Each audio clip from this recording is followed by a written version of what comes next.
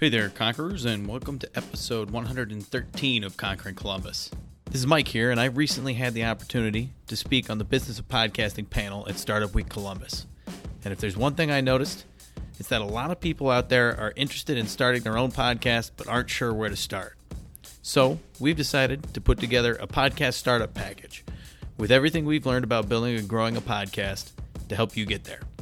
You can pre-register for the Conquering Columbus podcast startup package now by heading over to our website, conqueringcolumbus.com. I hope you guys enjoy this episode, and as always, we hope you learn a lot. Before we get to that interview, though, I want to ask you all for a quick favor. If you haven't already, pick up your phone and hit that subscribe button on whatever podcast app you're listening on. It really helps support our show, and it'll make sure you never miss a single episode of Conquering Columbus. We also want to take a moment to thank some of our supporters. Conquering Columbus is brought to you in part by the Sundown Group. The Sundown Group is an Ohio-based nonprofit that helps connect entrepreneurs to investors, mentors, talent, and capital through business pitch events, workshops, and classes offered throughout the state. And for more information, head on over to sundownfirst.org. Our next sponsor you might be slightly familiar with. You may recall a previous Conquering Columbus episode we did, episode number 26. We interviewed Stuart Crane, who bootstrapped his healthcare software business to an eventual $43 million exit in 2013. Well, he's back at it with a new startup called Voice Metrics, based here in Columbus, Ohio. Stuart's new company got going last fall, and they've landed a number of customers, including Crosschecks, which is one of Columbus's high-flying VC-backed companies. Voice Metrics is a voice application available for Alexa, Google Assistant, and Siri that allows businesses to get their KPIs, metrics, and any business information just by asking. To give you an example of how this works, here's what it sounds like. Open Voice Metrics. Good morning, Robert. Our sales yesterday was $17,500, and we had 24 new signups. Website traffic is up 13%, and we are 82% to our monthly revenue goal. Have a great day. And our last sponsor is Facilities Management Express, or FMX for short. FMX is actually founded and headquartered here in Columbus, Ohio. They're a startup software company. What's really cool about them, there's a lot of competitors in this space, but they made a name for themselves by designing an easy-to-use and tailored-fit facilities maintenance and management software. They serve industries ranging from churches and schools to property management, manufacturing, and fast casual restaurants. You can learn more or check out a free trial at gofmx.com. Mike here again. Do you want to be a sponsor of Conquering Columbus? We are looking for some new supporters to help keep the show going in 2018. To inquire about how you can help support the podcast, please send an email to mike@conqueringcolumbus.com. All right, Conquerors, let's get the show on the road. You could drop me anywhere on the planet, in any environment, and I might get, my head kicked in the beginning, but I'll find a way to survive. I'll find a way to get the job done. Yeah, there's a little doubt, but you know what? Once again, I think of that guy in my ear. I think about stepping up to the stage. I think about the challenge. I've lost sometimes, but I've won more than I've lost. And so, I bet on me any day. Choosing greatness. Greatness doesn't choose you. You have to choose it. And, it's hard. I think there was a hunger in me. There was a desire just to make a difference. There was a desire to not just be status quo, a desire to not be average. This is Conquering Columbus. Hey there, Conquerors, and welcome to another episode of Conquering Columbus. Today on the show, we've got Gavin Myers joining us, and Gavin and his co-founder, Tim Ward, met at the Fisher College of Business and recognized an opportunity to bring a new kind of brewery to Columbus, one that focuses on the experience of brewing. And so in 2011, North High Brewing was born as Columbus' first and only brew-on-premise establishment where the customer is the brewmaster. And in addition to customers brewing their own beer, North High Brewing creates small batch, high-quality craft beer that's served in their tap room, as well as at thousands of locations across the state. And in the past 7 years, North High has become one of the most popular brands in the state, and we are very excited to have Gavin with us today. Welcome to Conquering Columbus, Gavin. Thanks for having me, guys. Yeah, and how's your day going so far? Not bad, not bad. Busy day, a lot of emails, a few meetings. Yeah. Yeah, a couple beers. Couple beers. Yeah. It's always a good time. We're here at the end of the day. Might as well all in a crack day's open work. old North High. Yeah, I love I'm that trying song. out the grapefruit walleye here. Yeah. And I've actually never had it before, but I do love session IPAs. Well, so. I will anxiously await your feedback. So this is a session IPA, 4.5% ABV, 4.7% ABV, grapefruit juice. It's nice, nice sessionable, crushable IPA. There is no walleye. There's no fish. I never would have guessed. In the beer. Mike's immediately disappointed. I know. His favorite thing is liquid walleye. No, I like that a lot. It kind of reminds me, I don't know, like I'm from San Diego. So it reminds me of a sculpin, if you've ever had one of those. Yeah. Well, you know the sculpin's a fish. Right. Well, not that fish. Yeah. So when we went to name, I told you. When we went to name our grapefruit beer, we're like, well, you know the sculpin's a fish. What's the state fish of the state of Ohio? Turns out there isn't one, so we named it the walleye. There you go. That makes a lot of sense. Surprising, you would think it would be walleye though. You're right. I mean, if there was a state fish, it would be the walleye, and so we named it the walleye. We actually had one of our retailers up in Cleveland. We just found this out a week ago. We got some emails from a customer saying, yeah, they were trying to talk me out of buying it because of the fish oil. Like, how much fish oil is in it? And I'm like, none. What are you talking about? We didn't put any walleye. No walleye were harmed in the making of this beer. It's named in honor of the walleye. So we actually had to send one of our reps into the store in Cleveland to re-educate them that is named after the fish, not as an ingredient. So such an Ohio story. We've heard it all. Right. So we're deep into liquid fish, and obviously your knowledge on beer is extremely extensive from the way you just described that, but probably wasn't always that way. So maybe we'll start back at the beginning, kind of talk about your childhood and work our way through there. Well, my childhood was sadly devoid of beer. I did not drink my first beer, and this is a true story. Most people don't believe me when I say it, probably because I'm so good at drinking. But my first beer was not consumed until I was a freshman in college at The Ohio State University. My childhood was comfortable. It was not a wealthy upbringing. My dad was in the construction industry. My mom was a stay-at-home mom. I have an older brother and a younger sister. Hey, Emily and Ryan.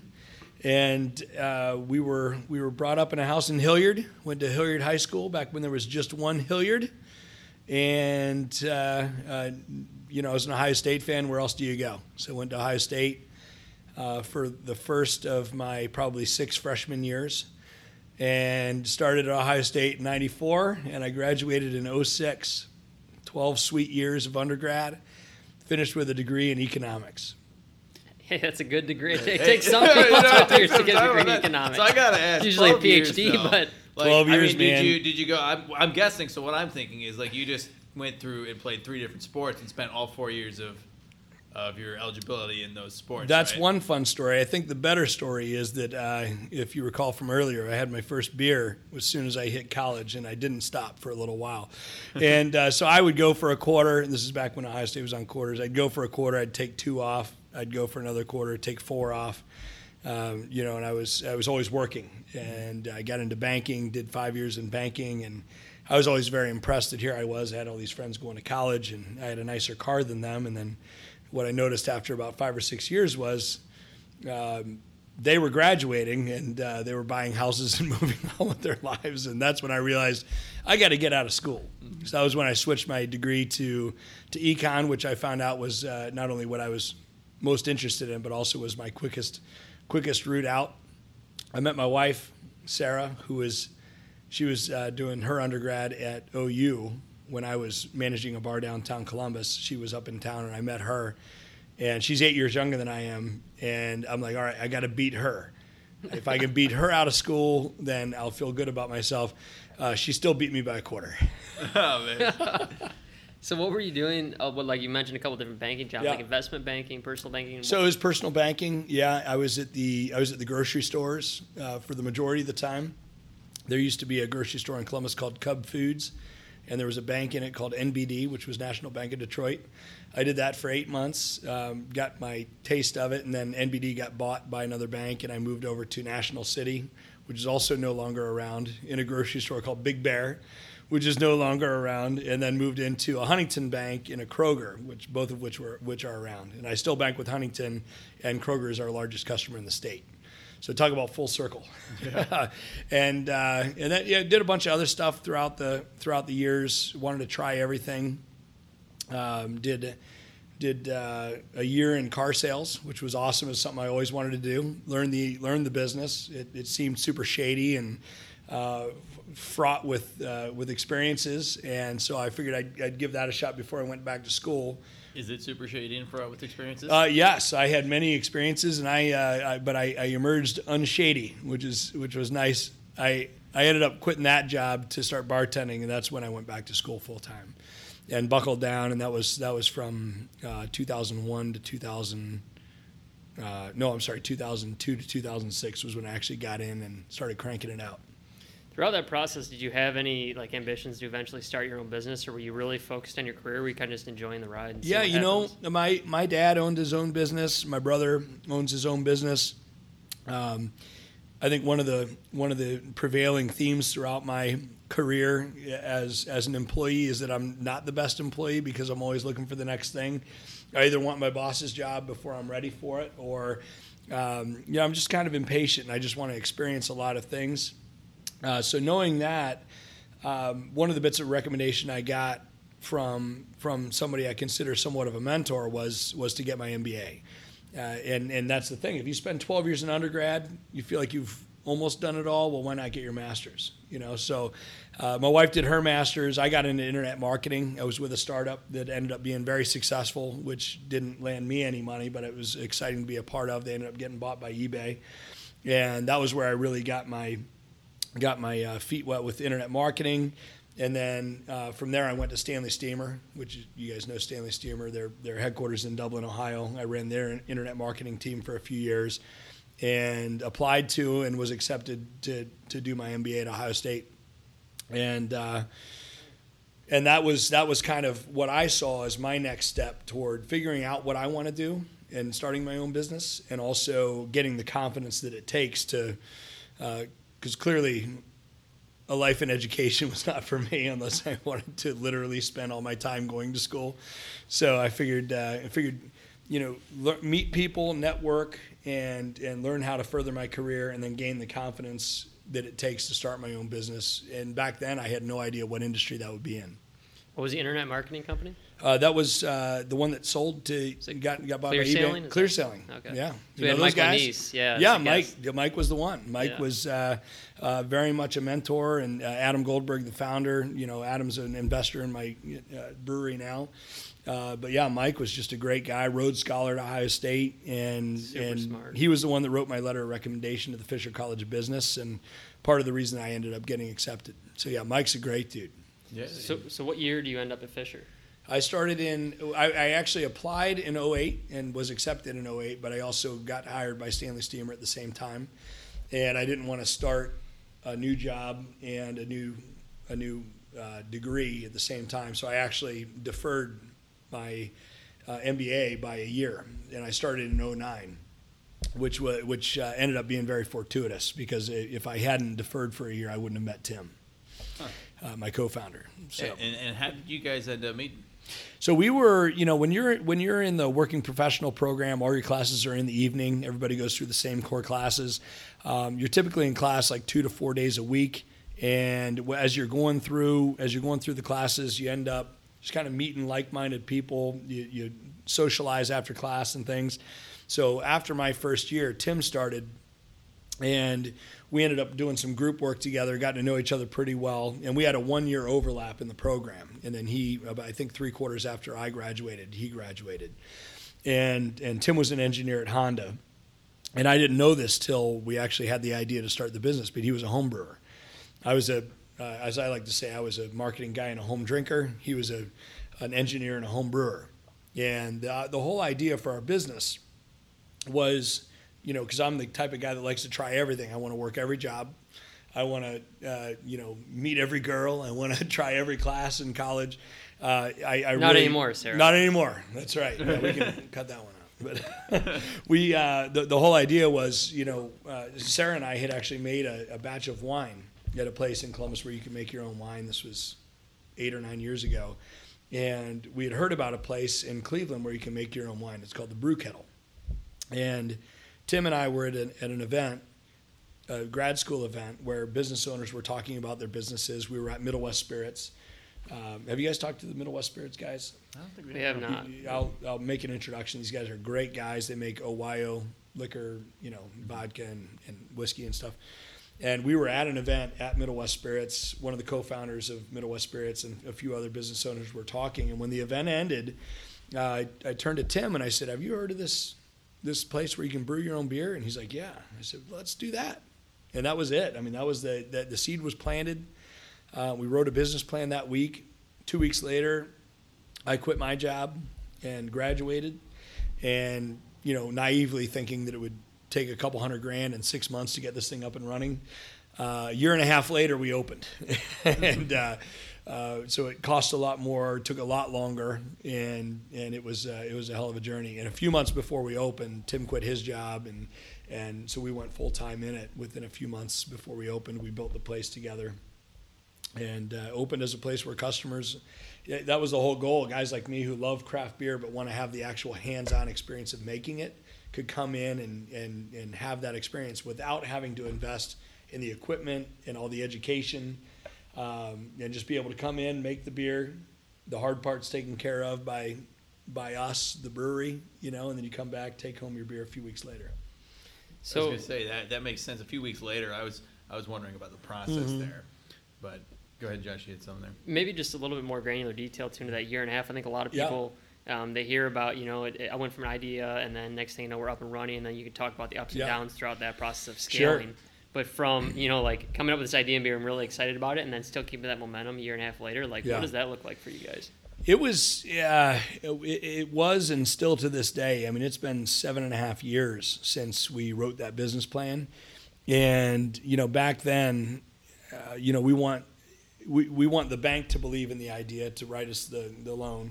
They want us to have an actual. Here we are asking them for money to start a business that they've never heard of. You're walking into a bank and they're saying, and I remember the guys at Middle West Spirits. They said, don't take no for an answer. It was the 19th bank that we approached that gave us a loan, and it was the first bank that we approached that said no to us. That we then went back a few months later, and then they approved us. So basically, knowing what they wanted to look for was important. Knowing the amount of cash that they wanted us to bring to the table was very important.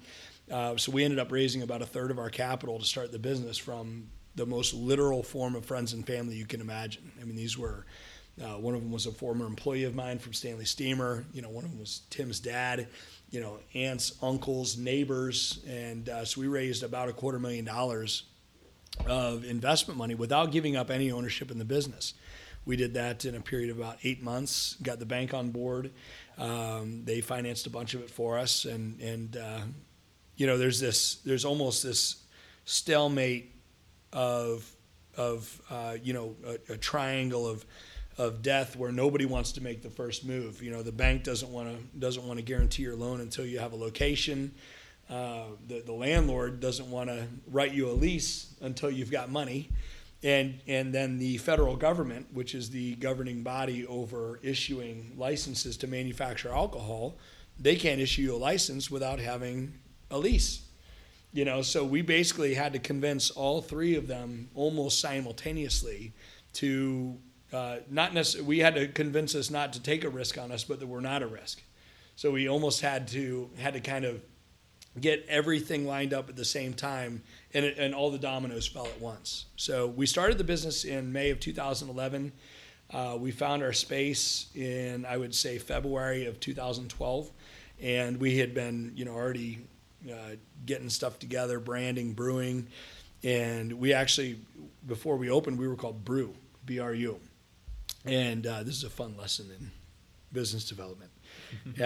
We had a logo that we really liked. We're Brew, something is brewing was our tagline. BRU because you're the one that does the brewing, brewed by you, which for the brew your own thing was very clever, if you ask us.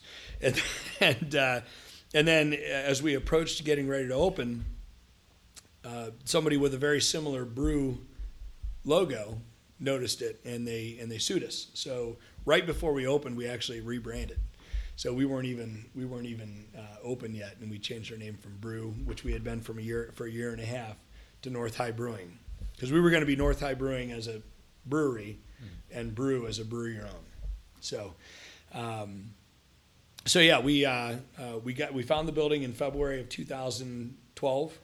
We signed our lease in, this is probably May of 2012, and then started construction in September because there was a lot of work, permitting work. And this is our place at 6th and High, which is our original brewery. This is where our customers brew, and this is our tap room. Okay. And so you get through that construction, the launch.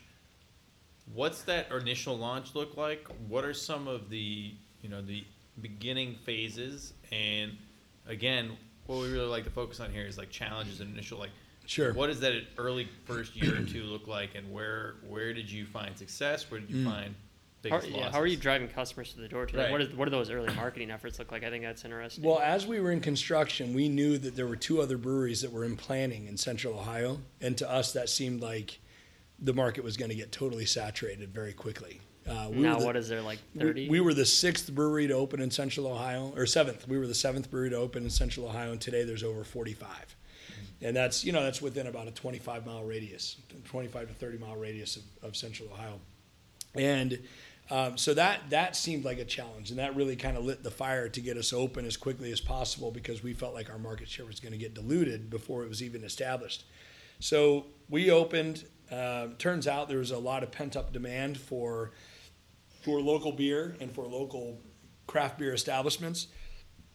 Remember that, the tap rooms that were open back then were, Barley's, Four Strings had a little tap room. You had Rock Mill down in Lancaster, Columbus Brewing Company, Elevated. Fish oil. There was not there was not a lot going on. There were not a lot of options for craft beer enthusiasts to go and drink locally made craft beers. So we opened to wild fanfare, and without having to spend any money on marketing, the local craft beer scene really flocked to see us.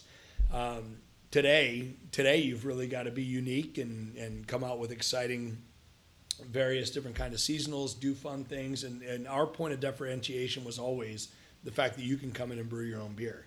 To the average craft beer aficionado, that doesn't mean anything. So we really have had to kind of win on quality, win on variety, win on our distribution. But yeah, so when we were in construction and getting ready to open up, it seemed like a real foot race to the starting line. Seventh Son was opening about the same time as us, and these guys are awesome. We've been open about as long as we are. They're great friends of ours, and that's kind of what we found too, is as the craft beer scene has grown and as all these additional breweries open up, it's a very good community that we all work together to buy things together when we can get better prices on things, use each other for storage. Hey, we ran out of lids for our cans. Can we buy some off of you? Absolutely. Hey, we're out of this hop, or we have too much of this hop. Do you need some of this? So what initially we saw as a challenge and as what was going to become an overcrowded market, we now see as this tide of craft brewing rises, we're all working together to make each other better. And we could probably spend multiple days on the scaling process, but I guess what I'm really curious about is over the course of the last 6 to 7 years, what are some of the most pivotal points that kind of stick out to you? And then where did the focus change to where it wasn't just come in and brew your own beer and we have a location, but also we're going to focus on retail and we're going to scale that side of the business?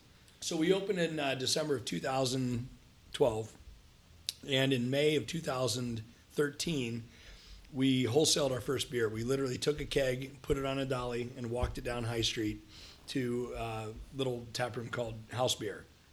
And we were so proud of ourselves, because wholesale was always supposed to be maybe 5-10% of our total revenues, and we knew that we had to start kind of getting our names out there. We were very well networked in the local bar scene and restaurant scene, because I've been in the industry for a while, and we've lived in Columbus for a long time. So just getting that first beer on tap was very exciting, to be able to walk in, sit down and order your own beer, see somebody else order your own beer. And then within about 2 months, without making any sales calls, we had established dozens of wholesale clients where they were coming to us, hey, we want your beer. Okay, great. We'll deliver it to them. We were self-distributing for a while. And that was May of 2013. And by August, we had run out of capacity at our space. That's how high the demand was for local beer. All these restaurants and customers wanted a local product, and there were very few options when it came to local suppliers. Because again, you look at like Barley's wasn't doing much. They were making great beer, but they weren't wholesaling much. Elevator and Four String and Columbus Brewing Company were kind of the only guys that were actually producing and wholesaling. So we very quickly ran out of capacity, and that was when it was time to make a decision of, do we start saying no to wholesale customers and growth on that side of the business, or do we expand? And so we went looking for another space. We decided to expand. We found a building that's 3/4 of a mile from our High Street location. It's at the corner of 5th and Cleveland. The unfortunate thing about the distance is that if it was within a half mile, we could actually operate under the same federal brewer's license. But because it's a 1/4 mile too far outside that radius, we actually own and operate totally separate federally licensed breweries. And so we got a much bigger brew house, and then we wanted to bring on another partner to run it right. And that's when we reached out to our partner Jason, who I've been friends with for 25 years. He was senior brewmaster at Anheuser-Busch. He was with AB for 12 years, very highly trained, very highly educated brewer. And when Tim and I were actually starting the business 7 years ago, we offered him the job to run our brewery, and he was like, no. He moved to San Francisco to run Anchor Brewing Company. He was at Anchor for 2 years running Anchor, and then when we were getting ready to expand, we said, hey, we've got a bigger brewery here. Would you like to come back? What would it take to bring you back to help us run it? Name anything but money. So we made him a partner, and he's been with us for 4.5 years, and he's crushing it. And then what does the employee count look like today? We've got 21, 22 employees throughout the state. 4 of those are in sales, 4 are in production over at our Cleveland Avenue location, a handful of bartenders and barbacks, and then we've got brewers that work over at our High Street location, and then the three partners. And I guess what I'm curious about is, like, say I walk into, for our listeners who've never been, like, say I walk into the location to brew my own beer. What's that process look like? Yeah. So the cool thing is, when you walk into the space, even if you're not brewing your own beer, we wanted to provide an experience in the space itself. Before we even found our High Street location, we found an old 1800s money order window, and that piece inspired us to find an old, cool building that we could restore around that piece. So that piece that we bought was the inspiration to find an old building that is a 1917 Ford dealership. And everything in the building is salvaged, pre-prohibition items from all over the country. We've got old buildings from old windows and doors from old Ohio State buildings. We've got the original Ohio Stadium bleachers are hanging up in there as sunshades. We've got old 1872 storm shutters from the Old Crow Distillery down in Kentucky. So that's kind of an experience unto itself. And then when you come into brew, you don't have to know anything about brewing. 98% of our customers have never brewed beer ever before, and really probably even never thought about it till they heard that you could do it with us. We've had almost 4,000 groups come in and brew with us since we opened. And what they do is they'll come in, they'll spend 3 hours making any one of 30 to 40 different styles of beer that we offer. We provide all the ingredients, all the instructions.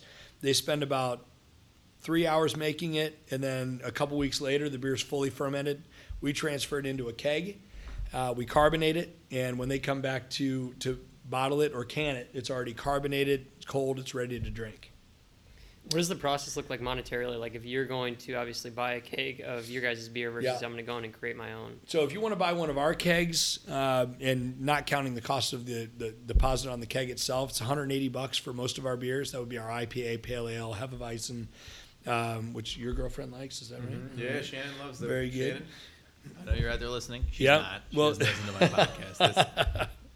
We'll send her some Hefeweizen. We're actually discontinuing the Hefeweizen as one of our core beers. Oh, she's going to be really sad. Yeah, bring her in. We'll show her something she'll like a lot better, because we got some good stuff coming behind it. But about $180 to brew a keg, to buy one of our kegs of beer. If you brew your own and take it home in a keg, it's $190. So for that extra $10, you get the experience, you get the kind of the pride of making your own product.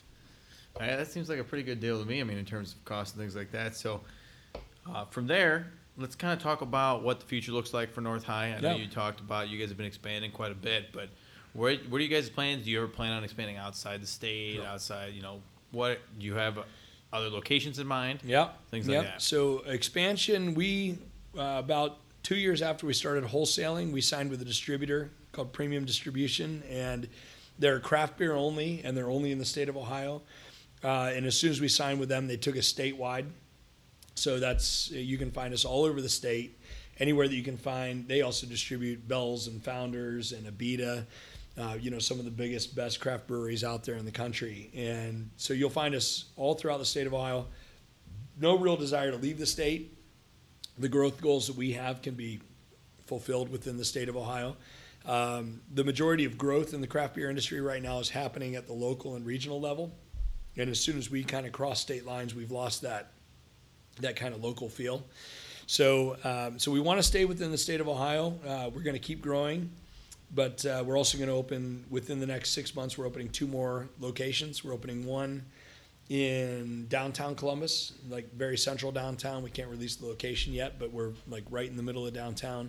And then we're opening something we have discussed publicly, is we're opening a small brewery in Marion, Ohio, downtown Marion, which is the most unique common location. Yeah, the most common question we get after that is why Marion?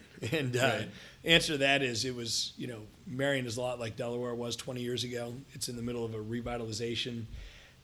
Some friends of ours that own Amato's Wood-Fired Pizza in Delaware bought a building in downtown Marion. It's bigger than they need, so we're actually moving in with them to do a sort of joint venture partnership with a very well-established restaurant brand. We'll be the beer attraction, and it's going to be a fun partnership. We're in construction now, and we're hoping to open it this fall.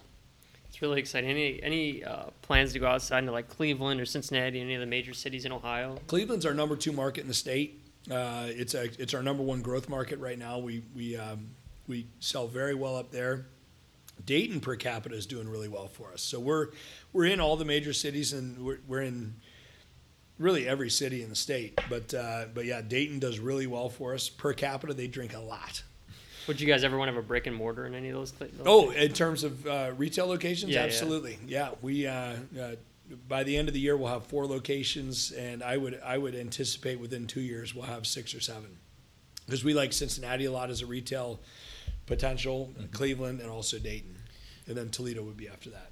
Yeah, and one of my questions I have is centered around, so I read a lot of the Wall Street Journal, a couple other things like that. They've been talking recently about the shift towards more spirits, liquors, things like that in American drinking habits. So I'm curious, because it's mostly focused around large, like AB, and Coors and some of those bigger brands. Have you seen that sort of type of effect in losing market share to spirits? Right. So what they're actually, the specific market they're talking about is the millennial market. So the millennial, you guys are the ones that are shifting toward the spirits.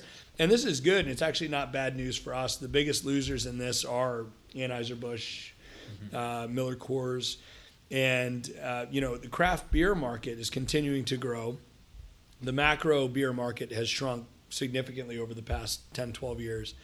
And, but the craft beer growth is slowing, mainly because of, changing in what we call share of throat, so drinking liquor or wine instead of beer.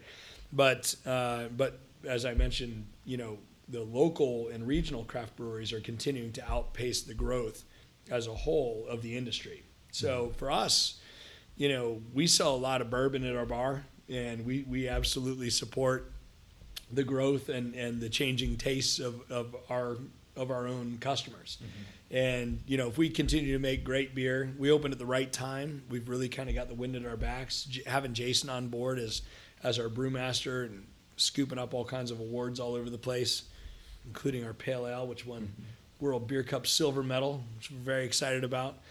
And so yeah, we figured keep doing it right, offer the customers what they want, offer them a very, very diverse product with some nice looking packaging.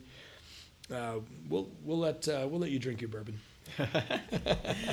Blame the millennials. I get it. It's everybody wants to blame the millennials for everything. I'm thanking the millennials. Right. And then what about at a personal level? I mean, do you have anything that you're really focused on outside of the company that you like to do for fun? Oh, yeah. So, when we started this company, Tim, Jason, and I, none of us had any kids. Today, Tim's got a 4-year-old and a 2-year-old boy. Jason's got a 4-year-old girl and a 2-year-old boy. I've got an almost 4-year-old boy and a 2-year-old boy. So we're all very passionate about our families. One of the best things about the growth of the business and the hiring of additional employees has been to be able to spend more time with our kids. So we're all very, very passionate about our families. Me personally, I love anything with 2 wheels. I've got a scooter that I love riding all over the city of Columbus. Scooters are the best. You can park them anywhere. They get very good gas mileage. You can park them literally on the sidewalk. And then I have a motorcycle that I race up in Mid-Ohio to really get the stress out. And I've got a dog. I bought a 110-year-old house in Clintonville that we've completely gutted and rebuilt floor by floor. So, I'm a really physical guy. I like to kind of get it out. Used to run a lot and then tore my ACL. But it's not all just drinking beer. Yeah, it sounds like it. So I think it's probably a good place to pivot towards our last question of the show, Gavin. And it centers around the theme of Conquering Columbus, which is live uncomfortably. And without telling you too much about what Josh and I think about the phrase, what do you think of when you hear it, and how does it apply to your life? Well, it applies very, very aptly to the last 7 years of my life. I can tell you that I have not been comfortable in a lot of ways for the last 7 years because the business has taken so many turns. We've pivoted our business from focusing on the brew on premise, which we thought was going to be the core of what we do, and we thought that 10% of our maximum 10% of our revenues would be wholesale. The reality of it is in 2018, about 70% of our total revenue will be wholesale. So that's uncomfortable. Anytime you confront a situation where you have to change your way of doing things and your comfort level and your happy spot to totally new territory, and especially in this industry where new territory is extremely expensive and competitive, I would say that I am the very definition of living uncomfortably. And not to say that that's a bad thing. I don't think that uncomfortably is. I think that's part of the reason that led me to start this business was that hunger for new experiences, and finding a partner in Tim who can really complement my areas of admittedly my areas of weakness and need, and being able to take an uncomfortable situation and turn it into a profitable one. So yeah, I'd say live uncomfortably. I like that a lot. We need to make some T-shirts. Yeah, well, we've got some. Yeah, I think we're running low on them, but we might have to get a new Columbus batch and going. North High Brewing team up. Yes, let's. I'll co-op those with you. I like that a lot. Let's do it. And Gavin, thanks a lot for joining us you today. guys. We had a lot of fun. Thanks for the beer. Thank it was you guys. delicious. If I do say so myself, I recommend the Grapefruit Walleye, and I'm about to try this pale ale. So, Conquerors, thanks a lot. I'm going to black out after this interview right in this conference room. Right, yeah, I'm going to have to do the editing of the podcast. Where So, am I? if you guys notice some problems with the edits, it's because Gavin got me drunk. That's right. So, You're thanks a welcome. lot for tuning in. We'll talk to you guys next week. If you guys enjoyed that episode, check us out on Facebook, Instagram, and Twitter, as well as iTunes, Pocket Cast, Stitchers, whatever your favorite podcast app is. And go ahead and click that subscribe button. It'll make sure you never miss another episode of Conquering Columbus. Before we let you go, we want to take one last moment to say thanks to all of our incredible sponsors one more time. Conquering Columbus is brought to you in part by the Sundown Group. The Sundown Group is an Ohio-based nonprofit that helps connect entrepreneurs to investors, mentors, talent, and capital through business pitch events, workshops, and classes offered throughout the state. And for more information, head on over to sundownfirst.org. Our next sponsor you might be slightly familiar with. You may recall a previous Conquering Columbus episode we did, episode number 26. We interviewed Stuart Crane, who bootstrapped his healthware software business to an eventual $43 million exit in 2013. Well, he's back at it with a new startup called Voice Metrics, based here in Columbus, Ohio. Stuart's new company got going last fall, and they've landed a number of customers, including Crosschecks, which is one of Columbus's high-flying VC-backed companies. Voice Metrics is a voice application available for Alexa, Google Assistant, and Siri that allows businesses to get their KPIs, metrics, and any business information just by asking. To give you an example of how this works, here's what it sounds like. Open Voice Metrics. Good morning, Robert. Our sales yesterday was $17,500, and we had 24 new signups. Website traffic is up 13%, and we are 82% to our monthly revenue goal. Have a great day.